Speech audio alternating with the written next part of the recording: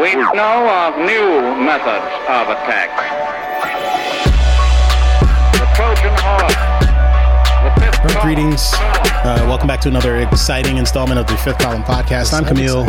I'm here with Matt and also Michael. Wow. And we do the Fifth Column. It's a weekly podcast. Unbelievable. And I mean, just a little...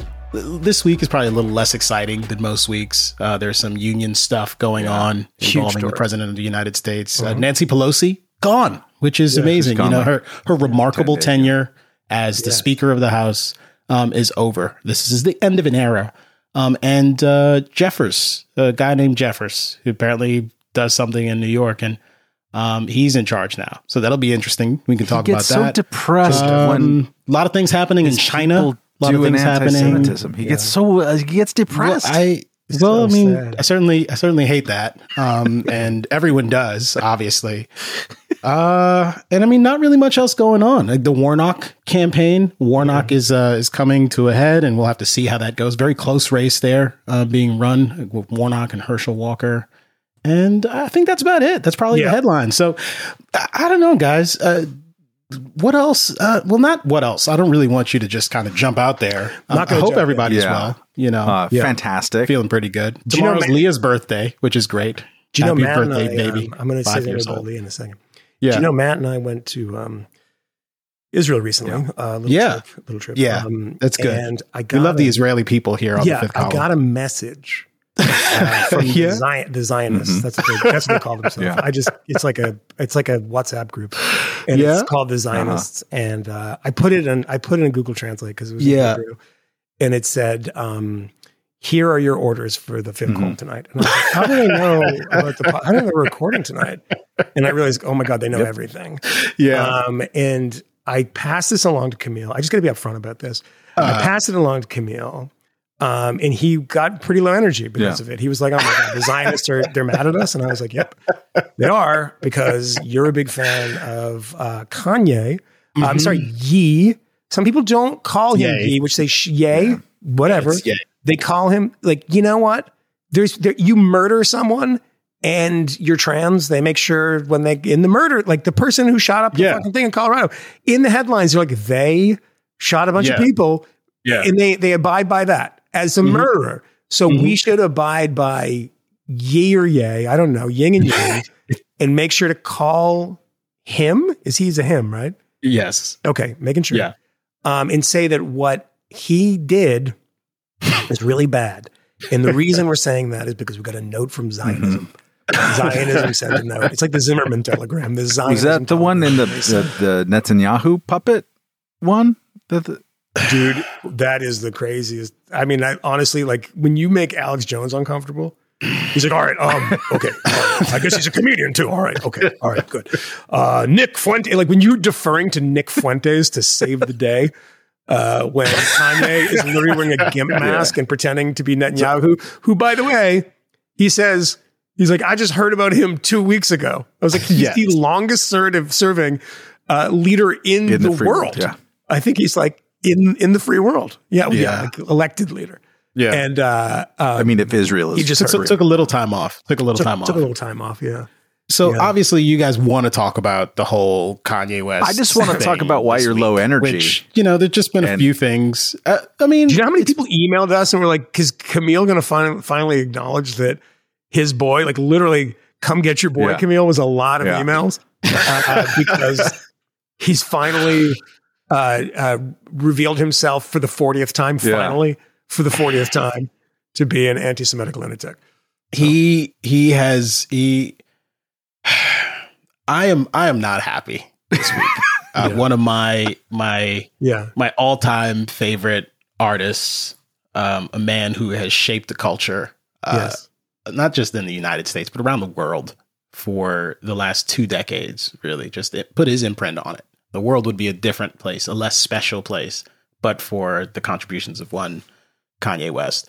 I am very sad that he is falling apart so very publicly and making such a fool of himself and completely decimating his own legacy and certainly eviscerating his personal fortune. And it's not as though his reputation was so spotless, but damn it, this is a bad week to be a Kanye West fan. Was it the and a Jew? It's also a bad week. Was it I'd say I like Hitler quote, or was it the Hitler has a lot of redeeming qualities one? I think it's a couple of things. I mean, that was awesome. The week started. Nice, yeah. The week started, or at least where Kanye West is concerned, with him showing up at Tim Pool's, I guess, house / recording studios, someplace in Maryland. Beanie Studios. And he showed up there with other Fuentes and Milo Yiannopoulos in tow. And just an all-star cast of complete fucking losers and grifters. Great. Yeah. And the appearance lasted 20 minutes. And it ended rather abruptly because Kanye decides, you know what? If I can't talk about the various bad things Jewish people are doing to me here freely without you perhaps interrupting me or disagreeing, I'm going to leave. And he leaves the set. And that was not good. That was bad. I mean, I thought to myself when that happened, God, this is terrible. But, it can't get any worse than this, because where else can he go? Like, he just left Timcast and he walked off the set. Who would have him on their program now? What will happen? I got a couple ideas for you. And it didn't even dawn on me. It didn't occur to me, because he kept tweeting afterwards, and tweets were not great tweets. But you know what? Fine. Kanye, just don't talk to anyone else in public now. There was this image that was floating around of him sitting in a restaurant, like in Frederick, Maryland, with a young girl who came over to take a photo with him. And I said, this photo is sad. He looks sad. He's not going to do any more media after this. Guy owns a fashion empire.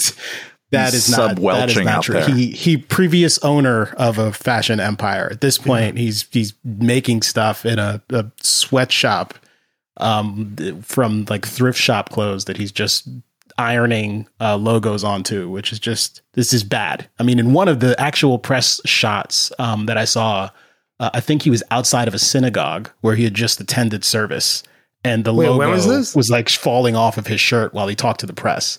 This was I think it was a Saturday and Sunday that just passed. He went to a synagogue one day, and then the next day he went to like a regular church. He was just attending service. There? Yeah, the pastor came over and talked to him. He talked to him afterwards.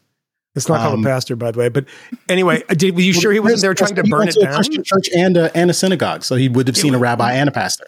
Wait, so it's one of those places that has a Taco Bell and a Pizza Hut in one place? No, it's two different places. He's attending many places of worship.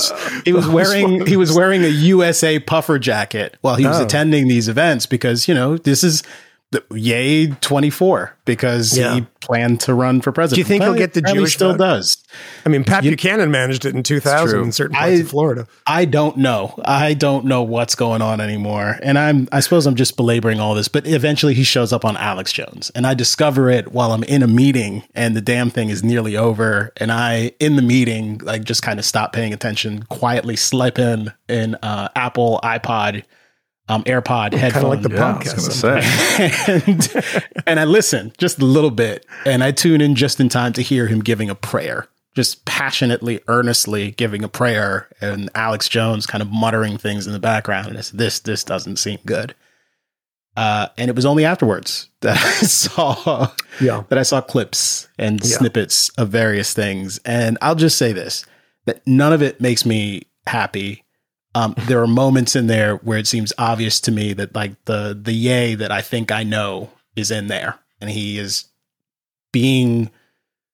attempting to be, I think, maximally inclusive and to live out the charge in Matthew chapter 5, where it says, like, bless your enemies. And there are other bits of it that seem that was the part of the utterly insane. I like the best. Sure. It's in there. Love your enemies, bless them that curse you. do good to them. Do that for like that hate you and pray for them, which despitefully use you. This is in the scriptures. This is what he's trying to do. Do that for like anti-black racists, like virulent anti-black racists? I mean, the real question is, does he do it for anyone who comes within 5 feet of his ex-wife? And the general answer to that question is no. So all have sinned and fallen short. You're going DEFCON 3 against people. He doesn't know. He doesn't know what that means. 3. Exactly. Yes, he doesn't know. But when you're doing that, is that usually an expression, like translation of the book of Matthew in your experience? Listen, as I said, he acknowledges his imperfections. He's a fallen man. He is a fucking but in all seriousness, there's a famous moment. There's a famous moment in early April of 1945, where Hitler is in the bunker and he's like, you know what? I'm not a perfect man. And this is little known that he was like, I'm imperfect. I did perpetrate the Holocaust. We all make mistakes. I really just wanted to be inclusive, except for with the Jews. And by the way, that is not what Kanye West said. If it was not, I'm serious about this. If this was a man who just learned this, he pretends he had just heard of Benjamin Netanyahu the other day. You think he was pretending? I don't know. He's not pretending one ahead. But the thing about it is, he doesn't know things. He has the cadence. Excuse me, I've been very sick, so I'm trying to muscle my way through this.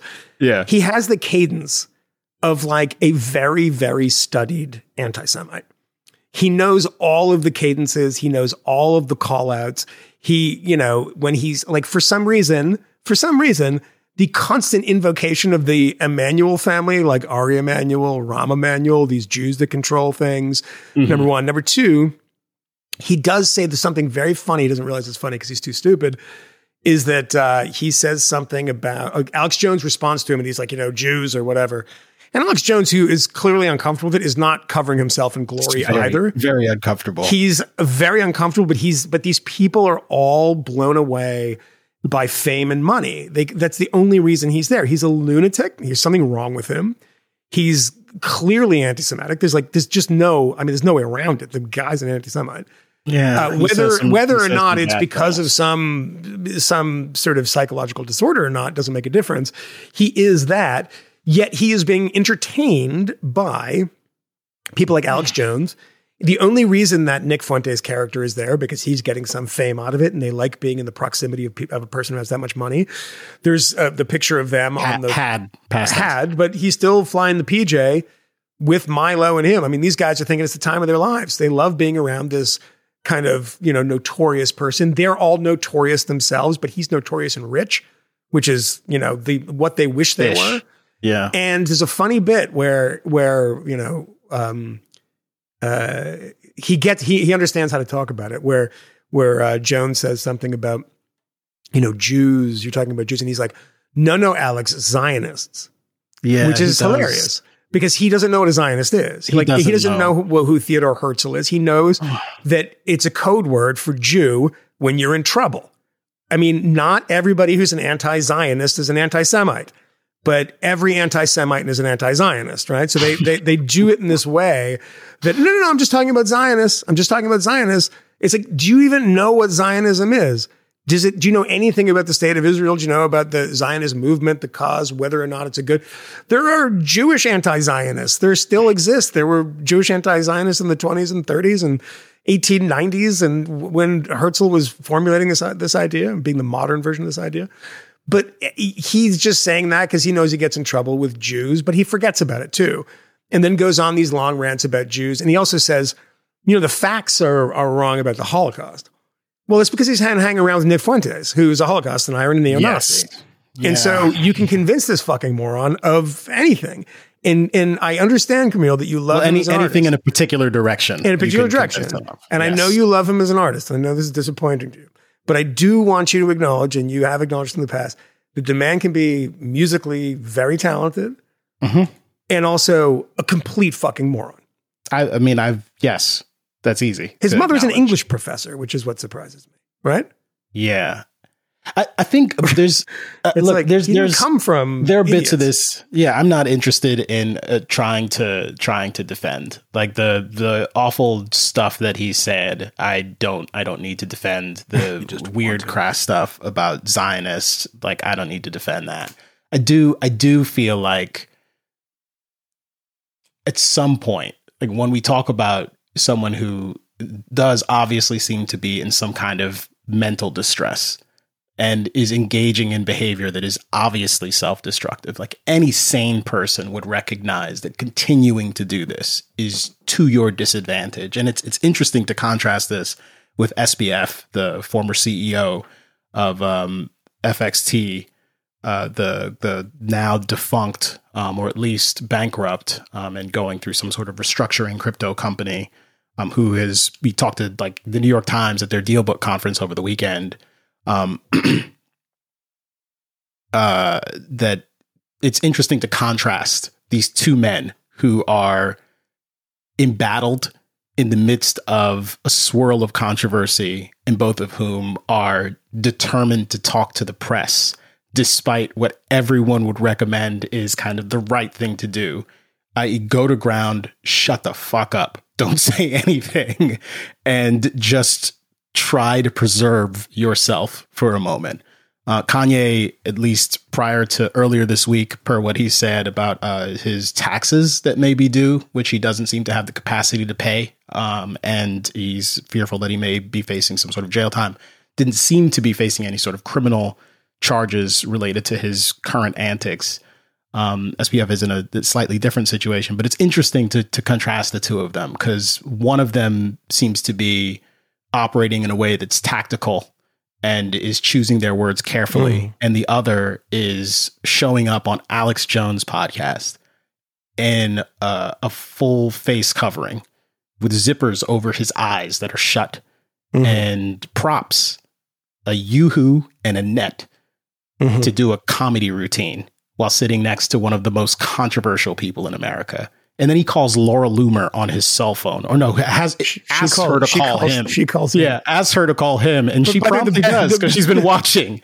The best part of that is Alex Jones is like, how did she have your number? Because we talk. Yeah. And it's actually, did you hear what he said? We talk. She called me because she wanted to call me to express some concern about Milo Yiannopoulos being in charge of my political campaign, which if you need someone to tell you that Milo Yiannopoulos is probably not the right person to be running your political campaign, again, this is a person whose judgment is severely impaired. And I just don't think he was always this way. And that's a long way of saying, when does like mental illness come into a account and be something that is worth acknowledging when we're condemning you for the bad? I mean, I think everybody acknowledges it, but Not everybody. I hear a lot of people saying shit like, and seeing a lot of posts like mental illness doesn't matter. He's a mental trash illness human. is not an excuse. Trash. He is trash. He's absolutely a piece of human garbage. Who's a great rapper. I don't like that. I'm sorry. But he's a piece of human. You do not have to hand it to Hitler. People, you just don't. People aren't trash. Trash, you are. Handing it to Hitler. If there was no Hitler, Matt, there'd be no microphones. If there was no microphones, there'd be no fifth column. He made a dark, twisted fantasy and college dropout and graduation. Can we just, this is bad and it's sad. Can we just mourn? You can mourn, and I mourn for you by extension, Camille, but I also appreciate him as an example to people who have been cosplaying for 7 years, 8 years, about the JQ, people who've been like, I'm going to brush up right up to the edges of thrilling, ultra anti-Semitism and kind of like tap dance around it and see how far you can go. Or I'm doing something similar that has nothing to do with anti-Semitism in itself, but is ridiculous conspiracy theories about a secret cabal of a power center that looks over the world. What's the connection from your standpoint between that and what is going on? Because it's a similar mindset. It's a similar mistake. It's a similar way to grab certain types of audiences. You can, if you're good at it, you can make a lot of money. You can thrill yourself just as a participant because it's always exciting to be like, what's his name? Michael, the French comedian who does the Canal, right? Dieudonné, right? Like, where is the thing that I cannot say? I'm going to say that, and then you keep sort of daring yourself. We've seen this. I mean, Stuart Rhodes. This might seem a little bit of a abstraction, but I don't think it is. Stuart Rhodes, the guy who was just convicted of seditious conspiracy, which is a pretty interestingly weird charge that he was convicted of and other people were not in terms of January 6th. And Jacob Sullum has a great piece at Reason trying to dissect all that stuff. Stuart Rhodes was not saying super crazy things 10 years ago when he was being interviewed by Radley Balka for Reason magazine, and a piece that Radley has washed his hands of and said that he made a mistake platforming him back then. I disagree with him about that. I was the editor who commissioned it, so maybe I'm interested in doing that, but he wasn't. Yeah. It only makes sense if he was espousing views like that, and he wasn't. I'm not sure. I don't know. And he actually he wasn't. I mean, it changed over time, and the change is interesting. But what happens to people when they're starting from a pretty bold position? And Stuart Rhodes was the head of the Oath Keepers. The idea of it was that we are going to encourage people who have who are cops and military people who have the authorization for the use of deadly force in the name of the government. We are going to encourage them to disobey unconstitutional orders, which could be a pretty kind of interesting, kind of cool, if you look at it, type of thing, right? If the military is told to do something it absolutely should not do, that's a violation of the Constitution, or cop is more likely, you kind of want them to be thinking about the Constitution a bit more than they would have otherwise. But it was also kind of an extreme position at the time. People who go up against a bit of an extremism and get some notoriety sometimes can then say, okay, what's the next step? What's the next step? And then also, of course, get influenced by whatever external thing is happening in the culture and politics. And certainly Trump is a huge X factor with that, not just for the Stuart Rhodeses of the world, but also Kanye. I mean, he's been wearing the MAGA hat for quite a while. He actually did run for president and come in 11th place or whatever in 2020 without really doing anything about it.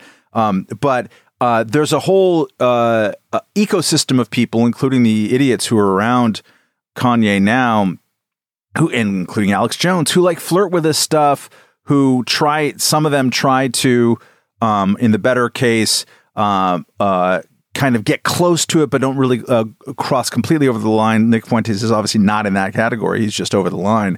And I think that looking at Kanye, I mean, the fucking House GOP had on its Twitter account for 2 fucking months until 3 days ago, Kanye, Elon, Trump. They were fucking psyched because about this. But on account of his celebrity. On account of his celebrity, but also on account of like, oh, he's saying pretty crazy things, but they're crazy things that could overlap a little bit with what we like. And so we like that because they're going to be like serious free speechers. Actually, that tweet should be printed out and put up on, printed in a museum. That is what you're doing. That's governance. That's conservatism. Yeah. That's an ideology. No, fucker. That's cosplaying bullshit, and Kanye's breakdown is a reminder that type of cosplaying bullshit is in fact bullshit. It's not what serious humans should ever fucking do. So I'm, in that sense, grateful. I'm sad for Camille's loss, but I'm grateful for the demonstration project that entire line of thinking is just garbage. It is fucking garbage. I think this will one thing into the record quickly. I think this will contribute to it, Camille. To the thing I'm going to enter into the record, because I was just going to say that there is a record of me saying explicitly, either on the podcast or on the Independence at some point when Kanye kind of demonstrated some inclinations towards Republicans, that it was a very bad idea to embrace him and imagine that he's going to be the avatar of your politics, because he's going to be an unreliable ally. He's going to do whatever the hell he wants to do. And it's likely to backfire. It's not even embracing the politics, right? It's not about embracing what Kanye stands for. It's about embracing Kanye because of who he is and what he represents. This is what I was going to add, which is actually relevant here. And I went to look on the Twitter account, which by the way was never banned, of the neo-Nazi Richard Spencer, who apparently claims to have denounced Nazism or something. He has indeed.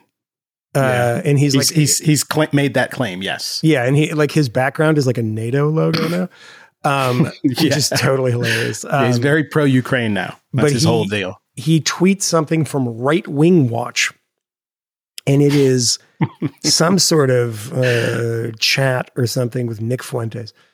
And then Right Wing Watch tweet is this, to which Richard Spencer, I'll start with Richard Spencer, is saying, I think Nick Fuentes is telling the truth here. And I can absolutely see MTG, Marjorie Taylor Greene, acting in this way. And this is what he's responding to. After being disavowed by Representative Marjorie Taylor Greene, Nick Fuentes claims that just last week, MTG was texting Milo Yiannopoulos in an effort to arrange a meeting with Kanye West so she could, quote, appear cool and get attention. That's what he, I mean, like, the other options for so long have been fucking Ted Nugent and Kevin Sorbo. I don't know who that is. I just know that he's a person. Scott Baio. Don't sleep on Scott Baio. Scott Baio. Dean Cain, who is like, I think, like the brother of Herman Cain. I have no idea who he is. Dean Cain was Superman. No, he wasn't. Superman and Lois. I've never heard of him. He was not Superman. If he was Superman, I would know about it. Yeah. So people want it, like, they get too excited, hence the tweet that Matt points out. They get so excited about having somebody who's not only like the most famous rapper of all time at this point, but somebody who's a billionaire and somebody who's super famous and somebody who's married to Kim Kardashian, for Christ's sake. It's all past tense. All past tense. I know, exactly. It's all past tense. Which is the thing. So Matt, I understand the point you were trying to make. The question though, when it comes to Kanye in particular, like, he's not saying these things to gain notoriety in any way, shape, or form. And even the way that he's saying them is unusual in ways that seem noteworthy and are routinely ignored. Like, it is absolutely true that the anti-Semitic tropes related to 6 million seems kind of high. And the ridiculous continued mention of Zionism and the insertion of various prominent Jewish persons' last names into different places in his remarks. All of that is obnoxious, bad, offensive. At the same time, this is a guy who keeps saying, I love Jewish people and I love everybody. It's strange in a way that suggests that this is not a standard issue anti-Semitic awfulness from some crazed white nationalist who is trying very, very hard to appeal to racist demagogues. This is a man who seems to be under some sort of duress and distress. And it does seem separate and apart from historic examples of the worst kinds of anti-Semitism. Is it unreasonable for me to make that distinction? Can I be Donald Trump? Okay, you ready for my Donald Trump? But I do want your serious answer. Yeah, this is going to be a serious answer, but it's going to start with the Donald Trump impression. Okay. Wrong. Okay. The reason you're wrong, and there's a number of reasons you're wrong.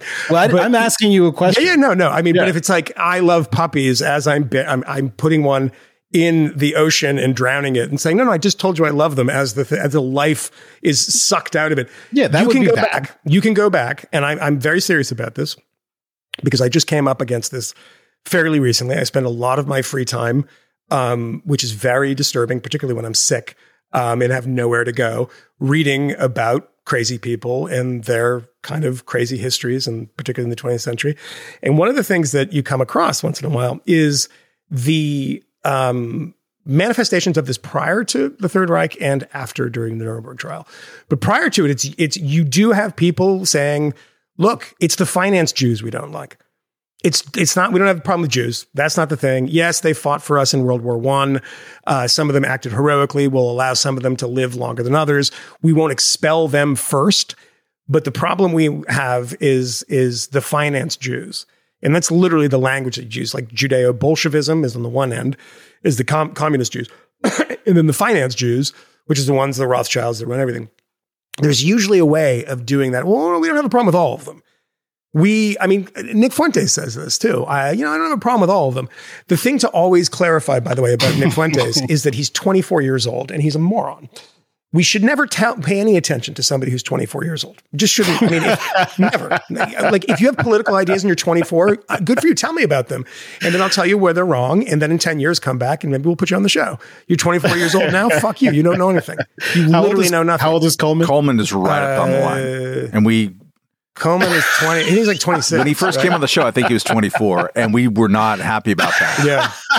Well, no. Being 24, you like abandoning your prior views and embracing new views. I think that's fine. That is on the line. That's acceptable. Well, also, if you're Coleman and you've had to be a very, very hard puncher and a good duck and weaver because people have been attacking you for so long, it's kind of a slightly different thing. Yeah. If you're somebody who just like, I've been in college and my late night dorm room bull sessions have informed me about Marxism, I don't fucking care.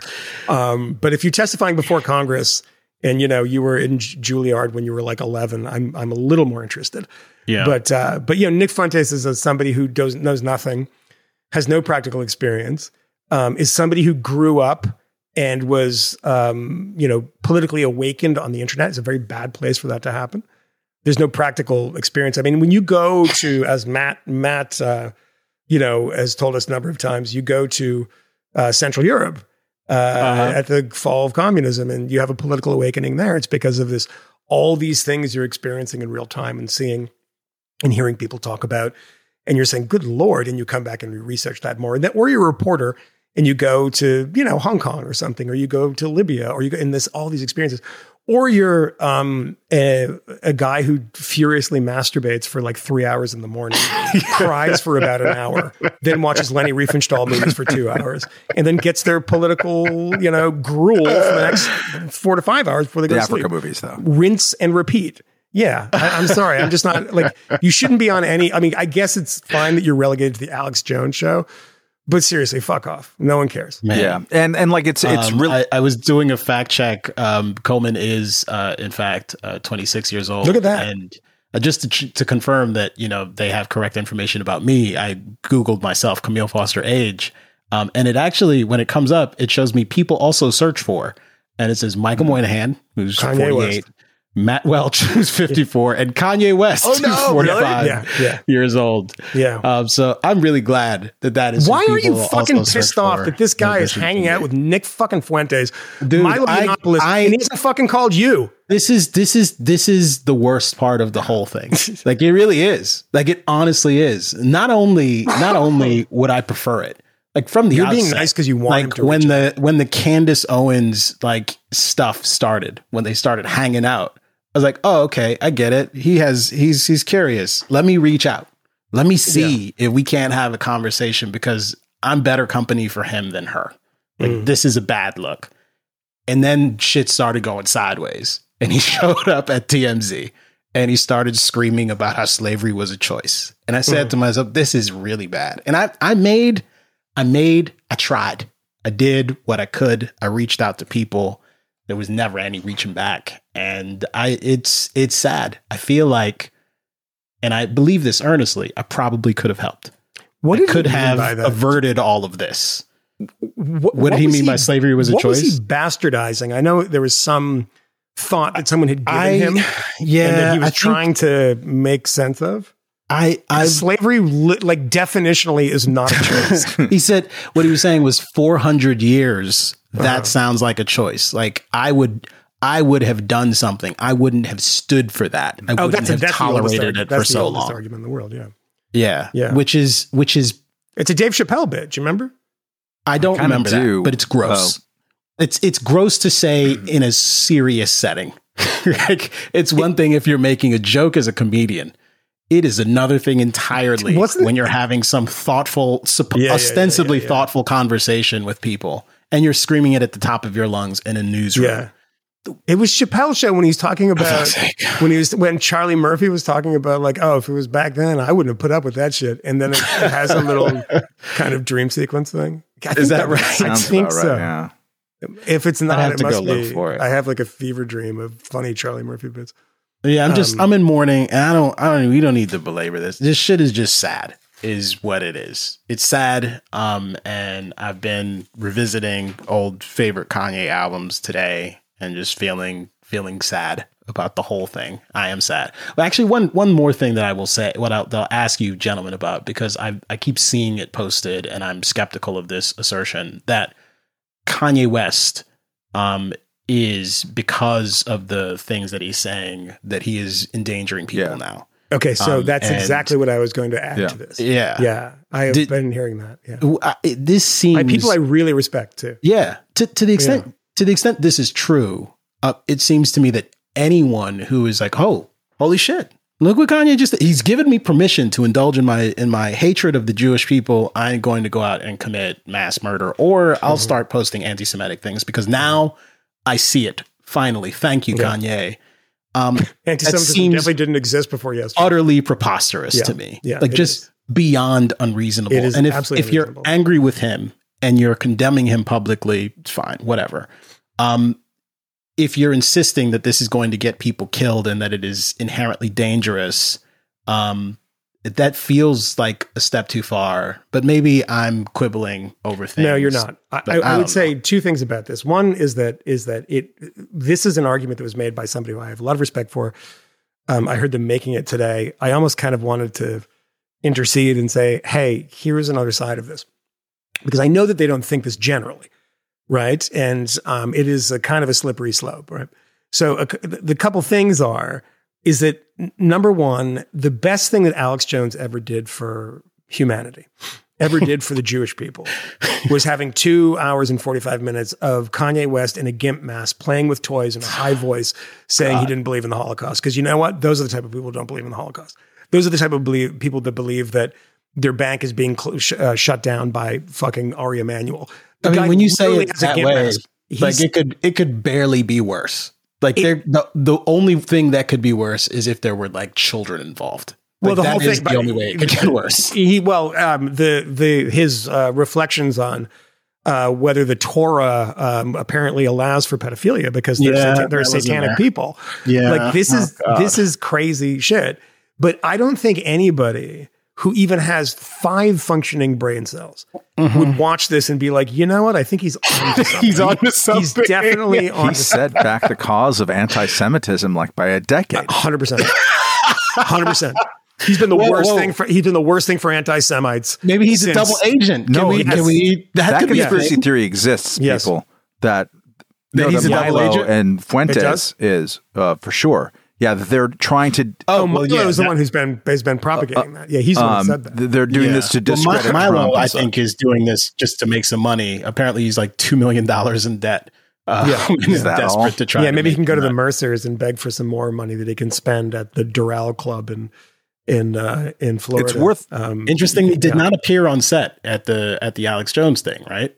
Like I didn't see him. So no, I mean these things broken with him. These things end up with everybody plunging knives into everybody else's back because nobody has any principles, nobody has any beliefs. They're just after fame and attention, and proximity to fame and proximity to money. And we've seen where I mean, look, with Milo, proximity to money made him quite rich himself for a little bit, but he couldn't control himself.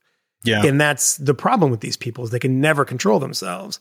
Is that, Kanye can't even control himself. But the other thing I would say about this is if you believe that this kind of conversation is putting people in danger, then you're basically agreeing with the idea of a censorship regime in Twitter and on all these other platforms that say... Yeah, some people openly calling for this. Yes. I mean, in fact, and he's not... That's what happened on Twitter. Just one final thing. He's not calling for violence. He was...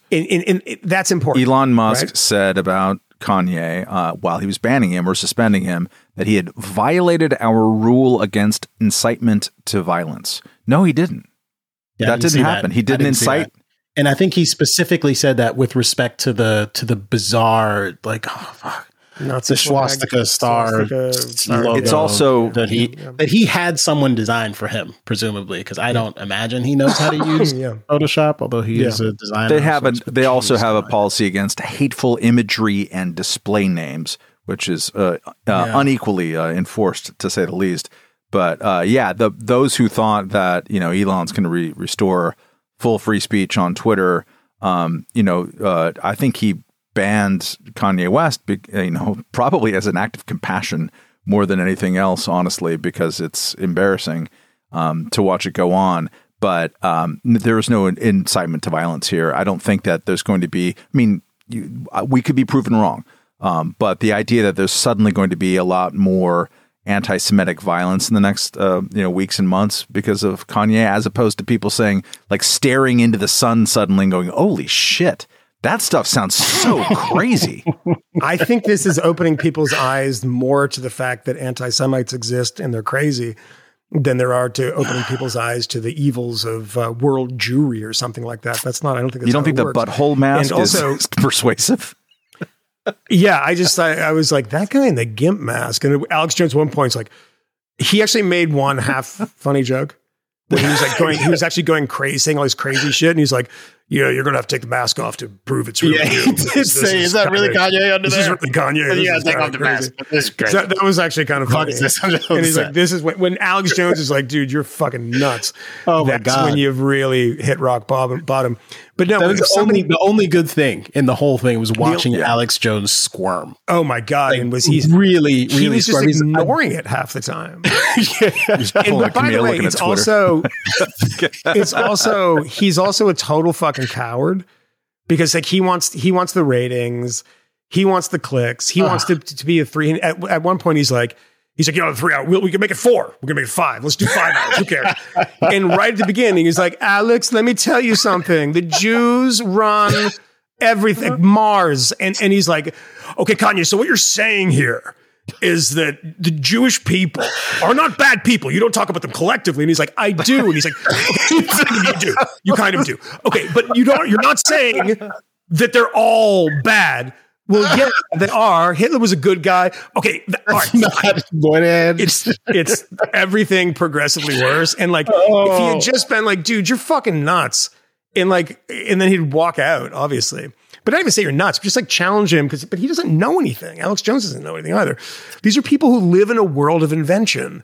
When they say, and he's my favorite Alex Jones thing is he's like, did you know that Hitler was created by the British royal family or something? It's like the British side. And I was like, they got him into power. It's like, no, they didn't. I know a lot about you. They did not. And so it's like the guy who's making shit up can't be calling out the guy that's making shit up. And it just doesn't work. So it's like, you're asking Alex Jones to call a liar and a sociopath to call out a liar and a sociopath. So it's just a very hard thing to watch in a lot of ways. But to Matt's point, like there's also this claim now, it's been going on for a bit, since Kanye first said his kind of anti-Semitic stuff, that there's a rapid increase in anti-Jewish hate crimes. There's no evidence of this. I don't know where this is coming from.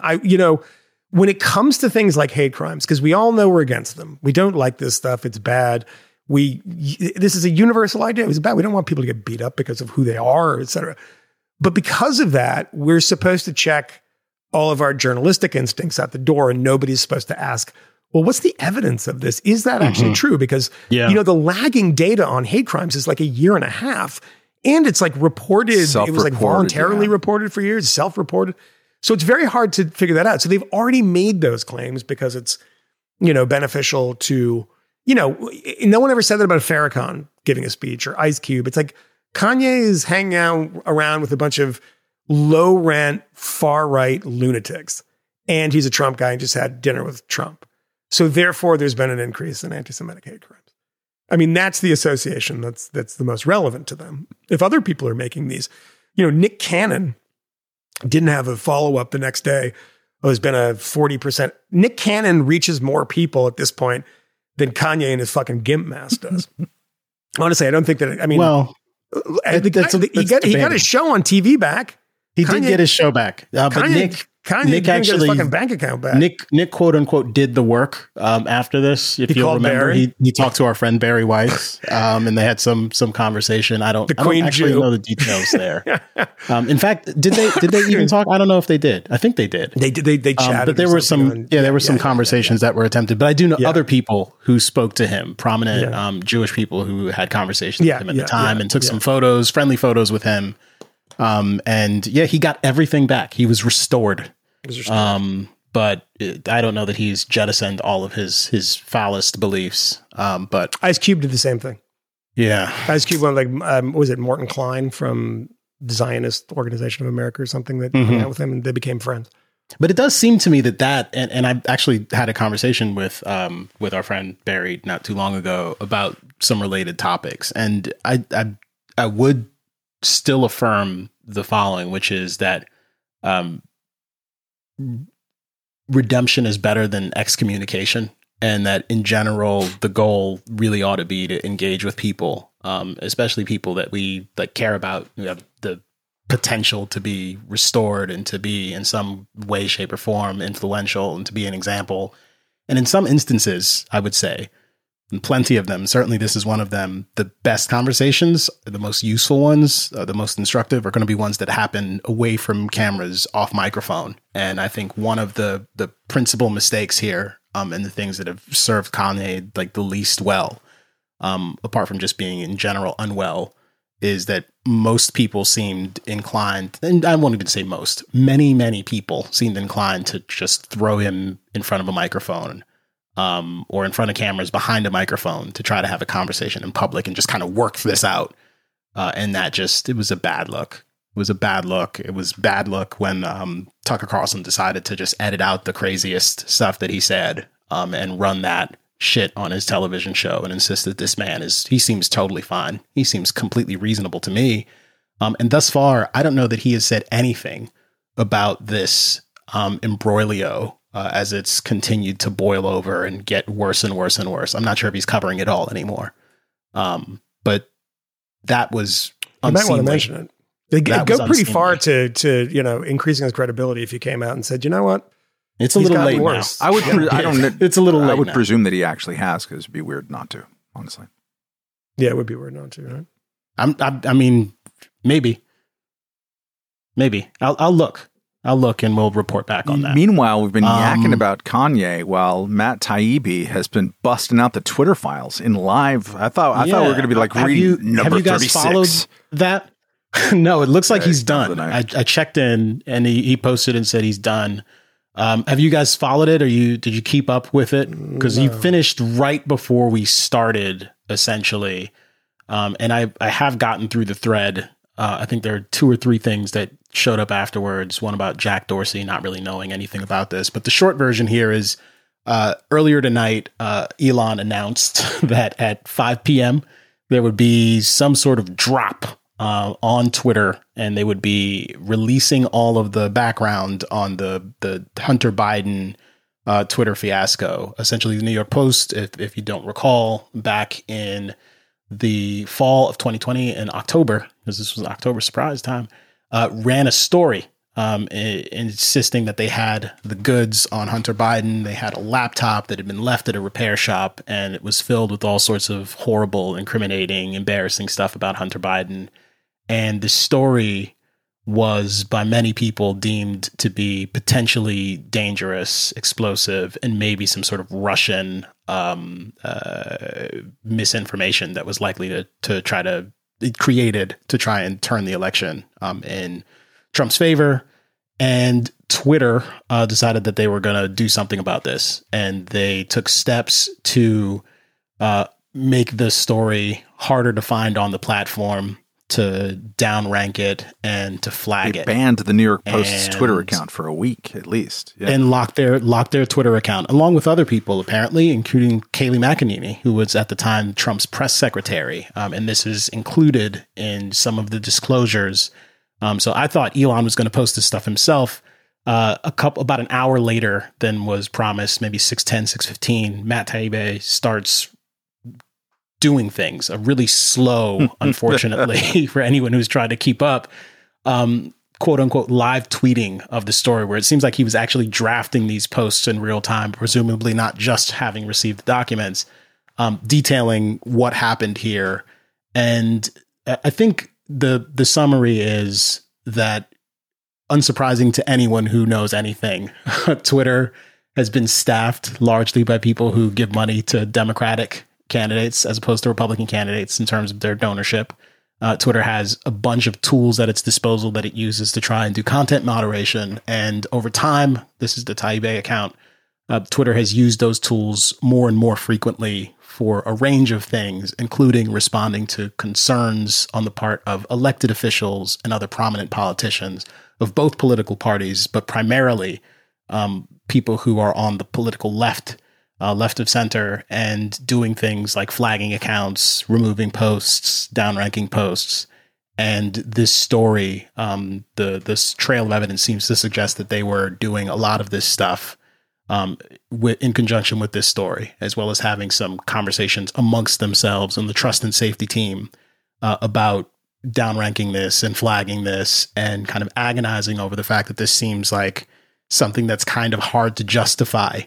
And also having some back and forth with the then Trump administration officials who were concerned about the press secretary having her account closed or locked down because she shared a news article from the New York Post and was told that in order to get her account reactivated, she would have to delete that post because they wouldn't permit her to share it on their platform. And, you know, all of this is obviously complicated by the fact that it turns out the story was completely legitimate and the materials hadn't been hacked by the Russians, which, you know, the folks at Twitter didn't know at the time. And it's certainly fair for them to say that there was what they believe to be a terms of services violation. But I think the most damning thing here is the fact that there is this kind of gross relationship between elected officials and various persons in Congress and even people who are running for office who are in various ways trying to engineer things with their partners, friends, collaborators, co-conspirators at various tech platforms.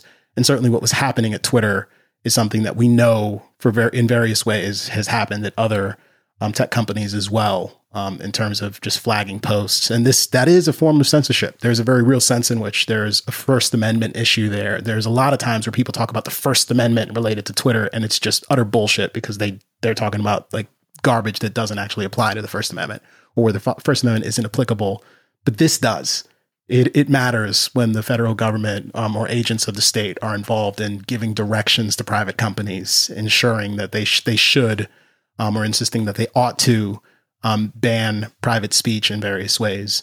So there's something kind of radical about seeing this much transparency, like the real-time correspondence between various people who worked at Twitter in their trust and safety department, and understanding the ways in which those people were empowered to take these steps in ways that circumvented the kind of knowledge of the then CEO Jack Dorsey, and created tension with a lot of the people who were doing kind of PR and responding directly to some of the concerns of certain elected officials. So it's a complicated story, but certain aspects of it aren't so complicated. There is a legitimate issue of concern here for anyone who believes in free speech and is concerned about civil liberties.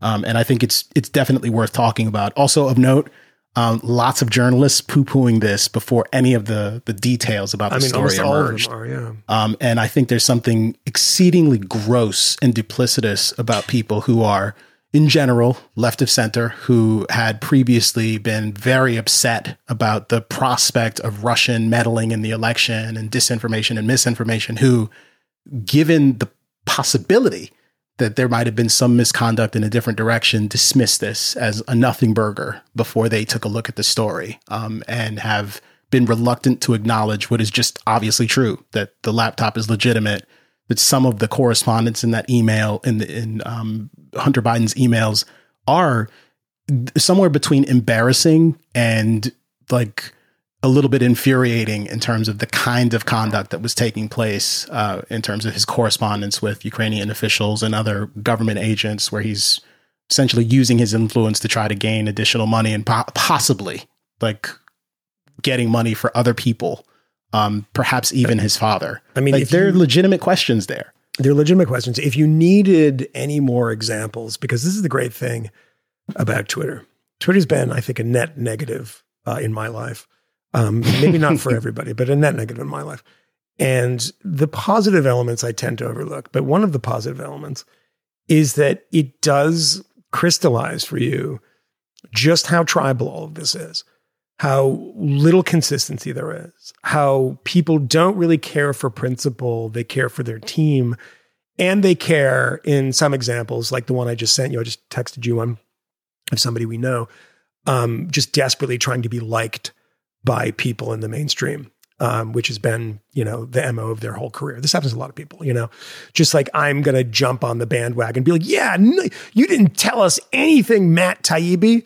Here's what I read through it. There's not a ton in there from what I can tell. I think the most interesting thing is Ro Khanna, actually, who I've interviewed and who emailed me a very, very nice email after, and I never respond to him. I totally forgot to. It's totally serious. He sent me a really nice email after we sat down. We talked for a very long time. We disagreed on a lot of stuff. We were talking about tech policy. A really nice guy. Really, really nice. Genuinely nice guy. Genuinely interested in debate. And smart. And he sent me a nice email. Smart too, you've said before. Yeah. Very, very smart guy. I don't know how he gets such bad ideas sometimes, but he's a smart guy. And then Ro Khanna's intervention saying, hey guys, this is about kind of a free speech thing. This is an interest. This is not just about content moderation. Think about how bad this looks, etc. Yeah. That is an interesting bit of knowledge, right? Yeah. And the way they responded is interesting as well, which is completely missing the point. Yeah. And just talking about Twitter's policies. and to see these losers, and these are like just the media losers that you would expect. And there's so many of them. Because the thing is it's exactly what's happens with bullying. Like you remember when you're a young kid, right? And you're allowed to be around the bullies. The bullies pull you into their orbit a little bit and they're picking on one person. And you kind of start entering that semicircle too. And you start being like, yeah, you know what? Fuck you, you fat loser. This is what happens on Twitter. Now you have fucking fat losers that are joining the other fat losers calling this other person a fat loser. And it's just like, yeah, fuck you, Matt Taibbi. You used to be fucking great, dude. It's like, here's the thing that you also should know, you fucking complete frauds. None of you have ever done any journalism in your life. You sit in your fucking fat asses on Twitter. You denounce it all the time. But God knows you would be adrift trying to get people to pay attention to you on Mastodon if you didn't have fucking Twitter. Elon, you fucking suck. This stuff drives me so insane because Matt Taibbi has done journalism. I disagree with some of it. I generally respect his methods. I respect the stuff that he comes up with. I disagree with a ton of it, particularly like the financial stuff that he's done. And I think we've talked about this too. But I'm happy that exists. I'm happy to debate him on that. I'm happy that I can say, well, this is what I disagree with. The point of investigative journalism, the point of like receiving leaks, well, you got them from Elon. It doesn't make a difference who you fucking got them for, you idiot. Like, what does it matter? He got some internal stuff that you don't have. And sure, that was part of the agreement was like, you got to do it on Twitter and not your Substack. I guarantee you that happened. But the thing that these people don't understand is that you don't have to have the dynamite. You can't publish it because it's not blowing me away. So I'm going to do a 90 tweet thread about, oh, what a loser Matt Taibbi is. Oh, when Glenn Greenwald wasn't available? It's like, I don't know. I don't know what you're trying to say. So you don't want more information? What they're trying to say is that it's no longer, 2013 and 14, right? Like back then, you could imagine when the Edward Snowden stuff came out and it was laundered is the wrong word, but you know what I mean? It was sort of filtered through Glenn Greenwald, Laura Poitras, Guardian, New York Times. Like it was a handled thing. And it was kind of understood that it went to Glenn Greenwald first because he'd built a reputation as someone who's interested in a story like that. And regardless of what one might think of him, has a certain scrupulosity, or at least gets his jaws into someone's forearm and doesn't let go. I do love the word scrupulosity. Yeah, I don't know. But yeah, that's good. I know what it means at least. Yeah. Unlike scrupulitude, unlike most words I say. And Taibbi's the same way. I'm pretty sure Shannon Sharp invented Taibbi that got word, this story, and Ben Collins didn't, because Taibbi has built a career that has thrown off enough notoriety, but also a sense of independence and heavy skepticism about the way that journalism is done. He was just part of a debate up in Canada that like went kind of crazy, talking about whether we should trust the media. And so that is why he got this. And you didn't, Ben Collins and all of the people who were super mad. It is a totally weird story to read. And you could tell that Taibbi wrote it like an essay that he had to put on Twitter.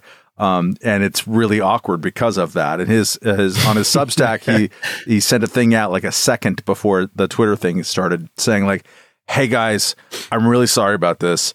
You know that I'm here for you, and I try to get everything on Substack first, but like it's been a really fucking weird 96 hours." So it came out in that sense weird. I think it's hard to judge the total story just yet, but it is absolutely clear that there's a preponderance, as he put it at some point, like everyone has an avenue to complain to Twitter, and both sides were doing it. But the apertures were far more open on the left side of the spectrum. There's just, 98% of your employees who donate to political campaigns or donate to Democrats. There might be a little bit more open to this than not. And then as it goes, the Ro Khanna thing is interesting, but so is just afterwards around tweet 33 or 4. There's a group called Next Gen, I think, or something like that. That is some kind of public policy or lobbying outfit, but then who come in, and this is where it gets insidious, to Camille's totally apt and very, I think, even underrated in the culture point that the government is leaning on these companies right now to try to do kind of secondhand censorship. Like, you do the censorship for me. I'm going to say it in the literal same breath that, you have a lot of regulatory issues up in front of us. So this Next Gen people had just canvassed with a dozen, I think, Congress people on maybe a judiciary committee. And sorry for not getting it perfect, but it's more or less true. And said basically, like, it's going to be a bloodbath up for you on a hill, talking about it if this doesn't go a certain way. I mean, it's like, it's not the president saying this. This is a private citizen, but who just canvassed a bunch of lawmakers to make it pretty explicit. Like, we want the outcome to be that this story, which is a legitimate news story, regardless of whether you think it's important, is suppressed. You better suppress this story, or else it's going to be much harder for you to operate on Capitol Hill like next week. That's explicit, people. And that was explicit at a time when the story was suppressed. And it was suppressed, as Taibbi also gets into the thing. And again, we will see the broader story at some point and be able to judge it better.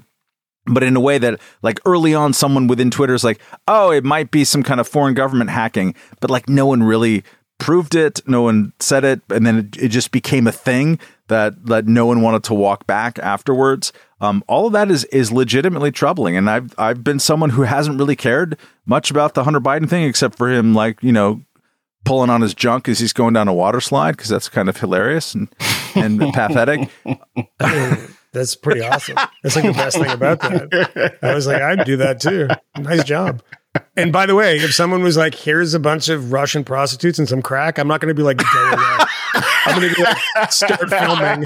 And then, by the way, when my hard drive fills up with all these video files, just drop my laptop off and have them swap out a new hard drive. I might not remember this part of the transaction, but just do it. Are you smoking crack or just like a...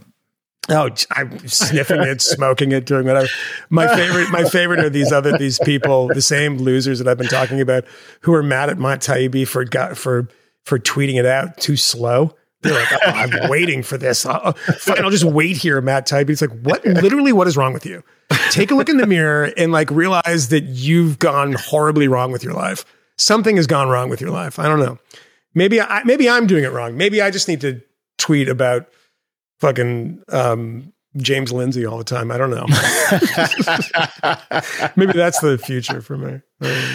Oh God. It has been kind of an interesting road for a lot of these people, because the sort of cycle of acceptance with respect to the Elon Twitter acquisition for left of center journalists, which is nearly all of them, has been sort of bizarre to watch. Initially, it was this outrage and concern that, oh my God, like, Twitter is going to be used as a tool of fascism to undermine democracy prior to the election.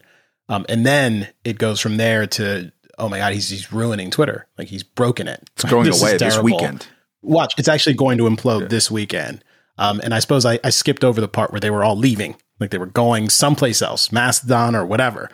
And they haven't quite gone back and said, oh, it doesn't look like it'll collapse. Like, we got that wrong. But I have seen at least one editorial published, in the headline of which was why I'm staying. Why I will not leave Twitter after all, despite my many concerns. And one of the stories, though, that's been written as someone who's kind of working through the cycle of acceptance was just published today in the New York Times, and it is about the explosion of hate speech on the platform, purportedly. The sourcing on this story is a little odd. There are very few people who are quoted directly in this story. And it does seem to contradict directly some claims that were made by Musk himself on Twitter, where he posted a graph from a keynote presentation that he gave internally, it seems like, which seemed to show that there had been a spike in hate speech on the platform. Again, per his post, the methodology he used is the same methodology that they've been using before to track this stuff. So there's a historical graph. Again, supposedly, because we don't know. In fact, I mean, all of these emails could be concocted in some way, shape, or form. Well, that takes a little more effort than making a chart. Yeah, and Matt does appear to have done some actual reporting here. What he's suggesting is he made a bunch of phone calls and he thanks the people who he spoke to in connection with this. Yeah. But the Time story, again, ostensibly contradicts what Musk is saying. But it does so in a way that isn't terribly credible. And even some of the passages in the not editorial, this is a news story itself, are something less than accurate. For example, that they mentioned the fact that he said he was going to reinstate accounts. He's going to do a mass reinstatement of accounts, which is true. But he also said explicitly in the same tweet where he says he's going to do this mass reinstatement that he would not reinstate the accounts of people who had committed crimes or who had engaged in like mass spamming on the platform, which is actually a really important qualification. Like there's a fundamental difference between I'm going to reinstate the bad accounts who have done things in the past, and I am going to reinstate accounts of people who have not engaged in any sort of criminal activity on the platform or done mass spamming. I don't know what the percentages are. I don't know what the differences are, but that seems important. Also a little weird to report, there's like 450 new ISIS accounts that joined before Musk took, in the period where Musk was taking control of Twitter. Okay, what percentage of those are still active? Like, is the trust and safety service actually working well enough that they were able to get these people and pull them off the platform, or are they still there just doing their ISIS? Can I give an example of this? Somebody wrote a story about this, I don't know, last week or something. And they were like, these 3 accounts or whatever that had been banned are now back. And they're hate mongering psychos and they're already being hateful. I went to all 3 accounts that had all been banned again. I mean, it's not because they clearly have a moderation policy in some way. Yeah. And maybe it was that article that called their attention to it, but they're not just saying, yeah, well, fine. I mean, moderation policy does not mean that you don't believe in free speech. He says he's a free speech absolutist, but look what he's doing. Drudge keeps on taking shots at him, like, free speech, and he puts the line through it. And then free speech Musk. It's like, I don't really get this, because you can believe that free speech is being limited on these platforms for political reasons. Right? That's the argument. It's a political reason. And at the same time say we actually should not encourage someone who's like, hey, by the way, join me next week. We're going to get together and going to try to kill Mexicans or something. I mean, like, well, I'm a free speech. Mr. Free Speech Absolutist. It's like, no. You also don't want that in your Tesla factory. You don't want that, on the message board at a Target. This is a communications platform. I get it. But that doesn't mean that you can't have standards, which is different in my mind, it's different from saying that, like, I believe in free speech, which means, these people have political views. I'd let Alex Jones back on. I'm different than Elon Musk in that sense. I think Alex Jones is a menace. I think he's a liar. And I think there's something psychologically wrong with him. But he built up a pretty big following, and you can't just be like, all right, we're going to end that. We're going to try to prevent that, rather than saying, what is it that is creating this interest in Alex Jones? And by the way, also, the number of people that follow Alex Jones and listen to Alex Jones and watched Alex Jones, I think it's 2 to 1 people who think he's hilarious in like a way that he doesn't think he's hilarious. That's always the thing. People think that like the ratio is the number of people that watch something, they have to agree with it. Yeah. Like, oh my God, 10 million people saw this. It's like, yeah, 9 million people thought it was fucking insane. Like, it doesn't mean 10 million people saw something and they were on board with it. Yeah. So yeah, I think that this idea that these people are back, so therefore, keep in mind, people will be very skeptical of, I know your listeners at DivColumn, you're very skeptical of a lot of things. But people be skeptical of every time there's a significant news story that kind of enraptures so many people because it's the richest man in the world and it's a platform that a lot of people use like Twitter, that at the end of it, they've all of a sudden discovered that this bad person taking over Twitter has created all of the bad things that they've been warning about. It's such a coincidence. It keeps happening. Why is it it's just your priors are just keep on getting confirmed. You're like the fucking Rasputin of politics. Or maybe you're just making it up. Maybe you're inventing it. Maybe you're saying, I cover the extremism beat. Fucking Ben Collins. It's extremisms everywhere. I just saw it in the past week. How are you measuring that? I saw it. I saw it on the Twitter. And now I went on to MSNBC and talked about it. And if you dare doubt me, you are some sort of hate-mongering psycho. Like, these people have the script written. They're not interested in, like objective truth here. They're not. I don't fucking care about these people. And I assure you, Matt doesn't. And I'm sure you, Camille less so because he's a psycho who's obsessed with Kanye. But I'll just say Matt and I, the whites on this show. We don't care. The proud whites on this show. Yeah. We're boys. We're not girls. We're boys. And we're very proud. So you might even call us proud boys. But like, I don't have a dog in this fight. And I'm just like, I don't give a shit who wins and who loses. But it makes it easier to look at this stuff and be like, you're all fucking wrong. It's really crazy. I'm sorry. There was I'm tired in the glory days of Facebook tipped the election to Donald Trump because of Russia storyline that I used to go on MSNBC a lot and kind of like try to inject some sobriety, which is hard for me constitutionally. But they loved raw numbers because raw numbers on Facebook are scary. And the Times in their story, New York Times that Camille was mentioning, which was talking about the unprecedented increase in hate speech since Elon Musk. Listen to these raw numbers. Super scary. Slurs against Black Americans showed up on the social media service an average of 1,282 times a day before Musk bought Twitter. Afterwards, 3,876 times a day, tripling. Slurs against gay men appeared on Twitter 2,506 times a day on average before Mr. Musk took over. Afterwards, up to 3,964 times a day. And anti-Semitic posts referring to Jews or Judaism soared more than 61%. Sounds so exact. In the 2 weeks after Mr. Musk acquired the site. Big numbers. Do you know how many tweets there are a day? I cannot. 500 million. Half a billion. A billion. And I'm reading this. 4,000. Wait, I want to make sure. 4,000 anti-gay tweets? Is that what it said? Yep. That seems like an underestimate. Okay, so let me tell you this. I mean, what percentage of the tweets that are classified as anti-gay are British people talking about cigarettes? Is there a way to disaggregate?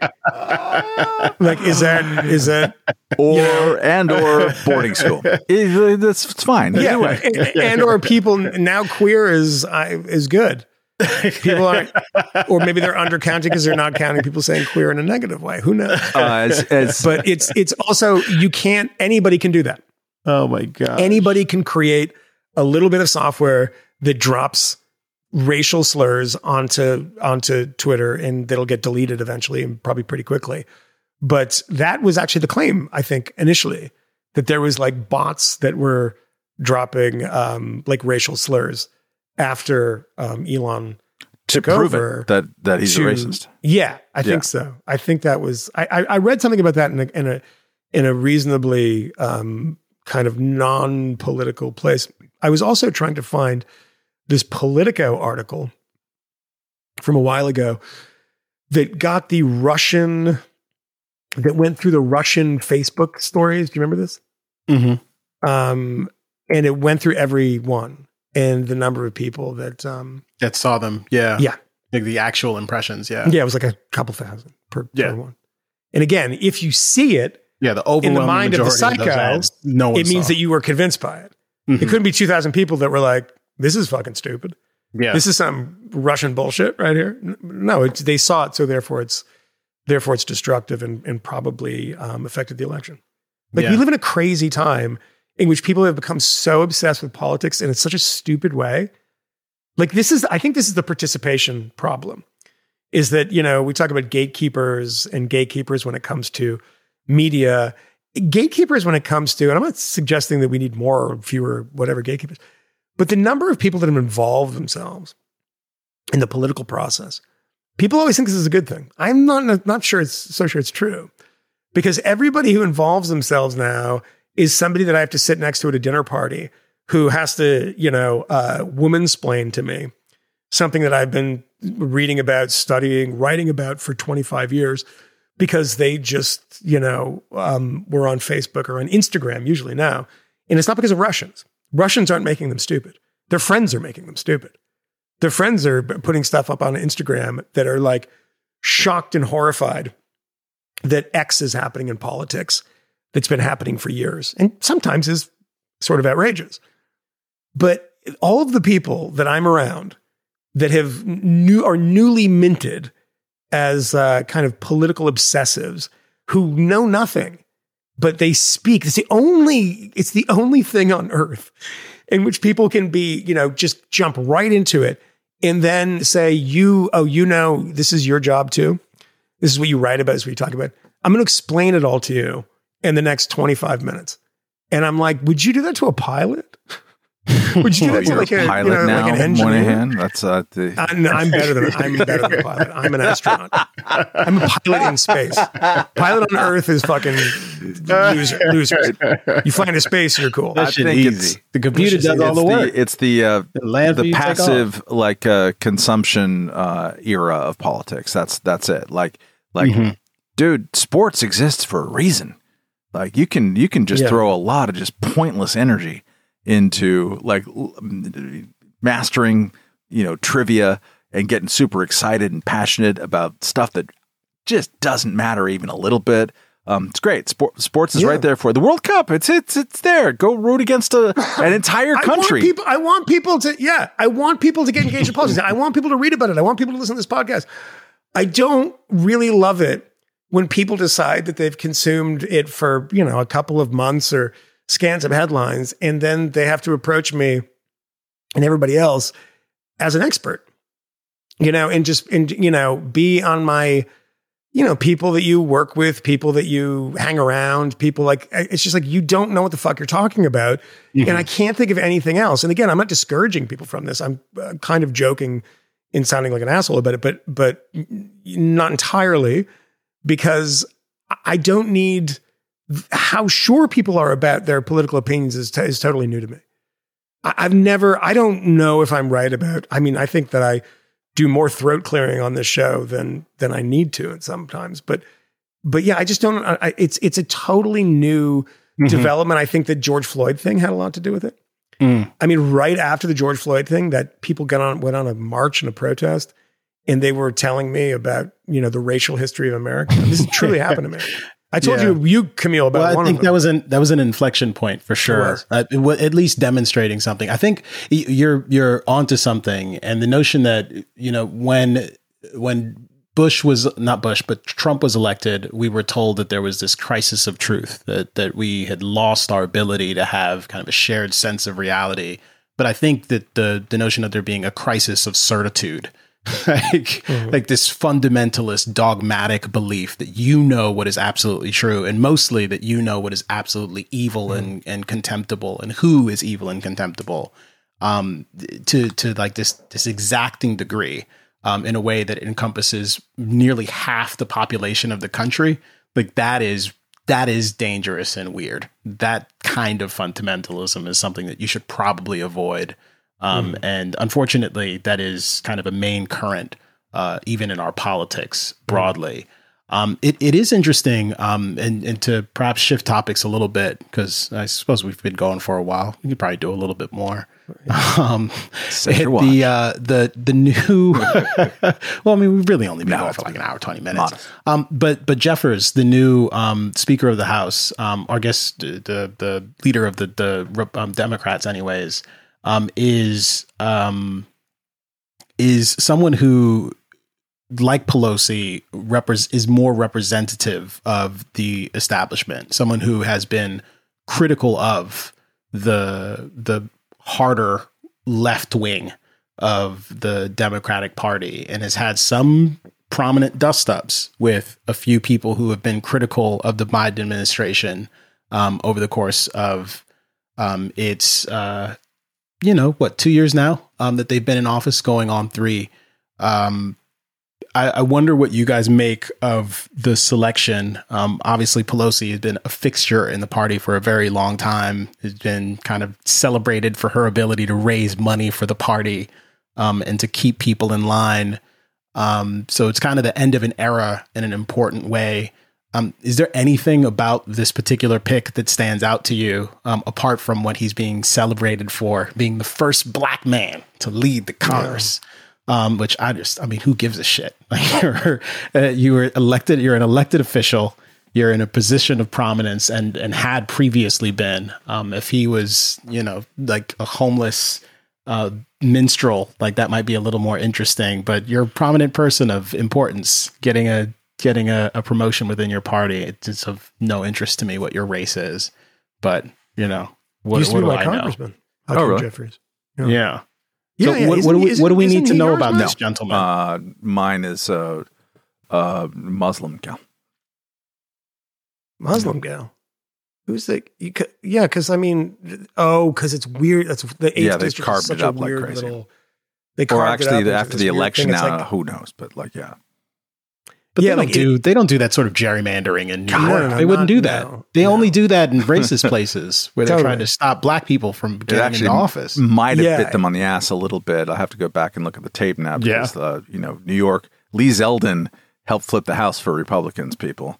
And Democrats tried a really absurd gerrymander in New York because they could, like a dog licking his junk. And the courts told them they couldn't. It's a big disputed thing, but at least one prominent Democrat, maybe more, thought, okay, that's cool. I'm going to go over here and run in this safe seat, lost as a result of this because a lot of people in greater New York are upset about the criming and whatnot. One thing I'd say about Hakeem Jeffries, who I don't know very well at all, 2 things I'll say. One is that we should know him now because now he's one of the 6 people in the country who decide what goes into laws. As Justin Amash, who's great on this issue and who's still trying to become the Speaker of the House, even though he's not in the House of Representatives now. You should look at his Twitter feed and check him out as he's making the case for it. Because he's always had this structuralist argument that there are no amendments, that no legislators don't actually legislate anymore. It's just like 6 people, the leadership of both houses and both chambers and the parties and the president and the vice president basically make all the last minute cromnibus December, 15th bills. They make all those decisions and no one else has any idea. So get to know him because you have to for that one reason. Mm-hmm. The other thing that was funny that I saw just today is that Time Magazine did a piece. It was a fact-checking piece, so it's good, today about how it's wrong to call him an election denialist, even though he had said in 2016 that and I won't get the quote exact, but he cast doubt on the Hakeem Jeffries cast doubt. Yeah, he said in 2018 too. Yeah. Cast out on the 2016 election for the usual reasons, and they're like, said it was illegitimate. That's not election denial because election denial really became a thing because under Donald Trump. So that's different. So it's the modern version of election denialism is really about the Donald Trump version of it. And so since he's not in favor of that, he's not an election denialist. It's like one of the greatest pieces. Oh my God. This is why fact checking should be thrown into a fire pit. Yeah. That you're going to get. Oh my gosh. Jeffries. Yeah, the RNC tweet, breaking election denier. Hakeem Jeffries was just elected as the new leader of the House of Democrats. Keep pouting. History will never accept you as a legitimate president. This was his tweet in November 2020. Let's be clear, Donald, the only person trying to steal the election is you and your buddies in the Kremlin. The more we learn about 2016 election, the more illegitimate it becomes. America deserves to know whether we have a fake president in the Oval Office. Hashtag Russian interference and lie more than any administration in the history of the Republic. Cheat 2016 election, Russian interference, steal one of 2 Supreme Court seats. When will the Republican Party put country ahead of party? Hashtag clean up corruption. September 28th, 2018. Hashtags are enough to disqualify him, I think. Talking tough. Yeah. Yeah, I'm there's nobody that I'm. But apart from that, still pretty moderate. I know. yeah, sure. Still pretty moderate. To us. Yeah. Yeah, exactly. I think the democracy has been saved and we're fine. And we don't have any problems. Everything is fine. Insurrection averted and all the things will be fine. I don't know.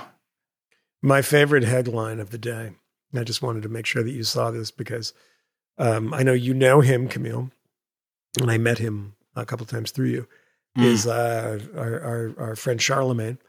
This is a great headline. Charlemagne slams Kanye for thinking microphone was invented by Hitler. I don't know if that was the worst part of that interview. I just don't. I don't think he probably said other things as well. But that's the headline. So recording technology is important to people. Get it right. I don't. So it appears that everything online right now is about the the disappointment of the Matt Taibbi revelations. But I encourage you not to think about it as a disappointment because I didn't think there was much there, and I'm like, I don't really get it so far. But maybe he's writing about it, maybe something else will happen. But I am sure all of these people were similarly making fun of Rachel Maddow on Twitter the night of her big Donald Trump tax reveal. Do you remember that? Yeah. The nation stopped and turned its weary eyes towards Rachel Maddow, who was like, you know what? And it turned out she had his taxes, like the taxes from his brother from 40 years. Yeah, I don't remember what. It was some weird version of his taxes, but it didn't. It was and while she was doing it, just it felt like she was kind of realizing this is not quite what we thought it was, but it's still informative. Yeah. It still gives us a sense of the shape of things. But we may in fact see those tax returns at some point in the near future, since I think the courts told him that no, you got to give them up. You've got to give it up. 2005 tax return, but it was a 1040 form or something. Right. Yeah. And it was it was 2017. And I think that Slate, actually, Rachel Maddow turned a scoop on Donald Trump's taxes into a cynical, self-defeating spectacle. No, that was the point. That was exactly the point. Slate said that, huh? Slate said that. Oof. They did it in a funny way by saying that, it was a big story. She just screwed it up, which, but I think that there was a lot of viewers that night. I think they did very, very well in the ratings that night. So maybe not so much the next night. No, it kept going because if you keep the pressure on and say that the Republic is in danger because of Donald Trump, which, I thought it was a bad presidency. I just didn't. By the way, can we say one thing about this? Because I know Matt has to go soon. Say one thing about the democracy in danger, people, right? A couple things about this. I mean, you saw these Arizona rulings, right? Yeah. Anyone? Yeah. No one? You No. did? Which it was the county in Arizona that's saying we're not going to count because of I'm going to do the most sort of crude version of this just because we don't have time to get bogged down in it. We're not going to count. It's illegitimate. Judge comes in, says, yeah, fuck you. Count. Sorry. That's just not And how if they it works. hadn't counted, then it would have gone to a Democrat for no reason. And even though it's the Republicans deciding to do it, it was all bananas. It was all bananas. But there was a couple of these rulings that are just like, no, you guys are being idiots. And then, of course, the special master thing. where a judge says, everything that you guys have been saying about this is ridiculous. And no special master, nothing wrong with the raid at Mar-a-Lago. Fuck you. Again, this is a vast simplification of it, but it's just the point being not the kind of ins and outs of this, but the people who claim that all of, democracy is holding on by a thread. I've been making the argument for a very long time that we have very robust institutions. We have courts, how many of the Donald Trump lawsuits were thrown out? 65, and then 2 or 3 won on a technicality that just didn't make a difference in the end.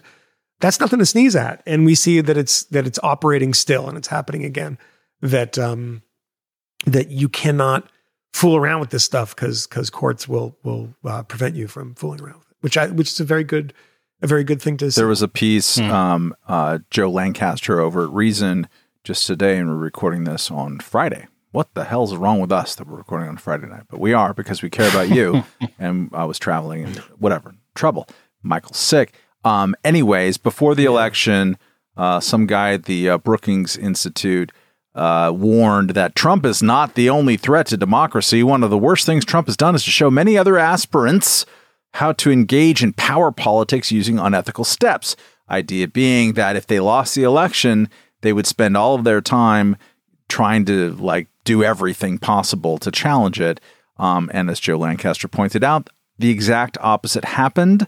Voters rejected the most illiberal candidates, nearly all of whom chose to respect the results. We didn't do a whole bunch of trumping. There wasn't there wasn't a Rudy Giuliani sweating black makeup in front of weird landscaping companies. In front of a lawnmower shop. I think it's a high point for the Republic there. I think Kerry Lake is still going for it, and that's about it. Maybe 1 or 2, and that's it. It turns out that the people who hit that stuff the hardest lost the most, lost the worst, and most of them just sort of slunk away. All right, whatever. I did see someone doing a victory lap, insisting that their expressions of concern were obviously the reason why things went so well. That's here's my steel manning of that. I will do to them what Camille wants to do with Kanye. I will say that the best of what they would do is name the person, right? The worst of what they would do is say all Republicans are like this, and Joe Biden did this in all of his stupid speeches about the ultra MAGA Republicans. But voters were no, actually, Doug Mastriano is way worse about this than Joe Lombardo, for example. So we're definitely not going to vote for that guy, and we definitely are going to vote for that guy. Two guineas. That's the. And the same people were actually the posts that they were putting up. The posts they were putting up were about the loss of the Republic. The Republic is over. Bill Maher, that's what he did. If they say it was because of them, by the way, they prove my point. They do. If they say, well, it was because we intervened, it was because we were talking about this stuff that saved the Republic. No, you're proving my point. Because if it was indeed, and it's obviously not true, and it's not really a falsifiable thing, but it's obviously not true. Just my instinct is I don't know how that could possibly be true. But if the edifice of this fascist movement is so permeable that your whinging on Twitter can stop it, I'm right. Right? You're wrong. Never something to worry about. It's called brave reporting. I mean, it's about as important as going to a war zone, putting yourself at risk there, standing on the front lines. Yeah. Matt's got to check on his kids. Yeah. We I think are probably burning the place down. I got a sleepover of teenagers that needs to happen behind me, and that's not the kind of thing any of you want to hear about. All right. Well, we'll be back soon, and I mean, I know that this has been a hard week for a lot of you as well. And I just want to say, hang in there, keep the faith. And never give up. Yeah. We don't give up on each other. Don't give up. Yeah. Who sang that song? Peter Gabriel and what's her face? Kate Bush. Yeah, what's her face? Is that Kate? Is that Kate Bush? Right. Okay. Yeah. All right. Well, we should wrap up. I'm going to go listen to Watch the Throne and just just do that for a while. Yeah. Yeah. Okay. Bye. All right. Bye. We know of new methods of attack. The Trojan horse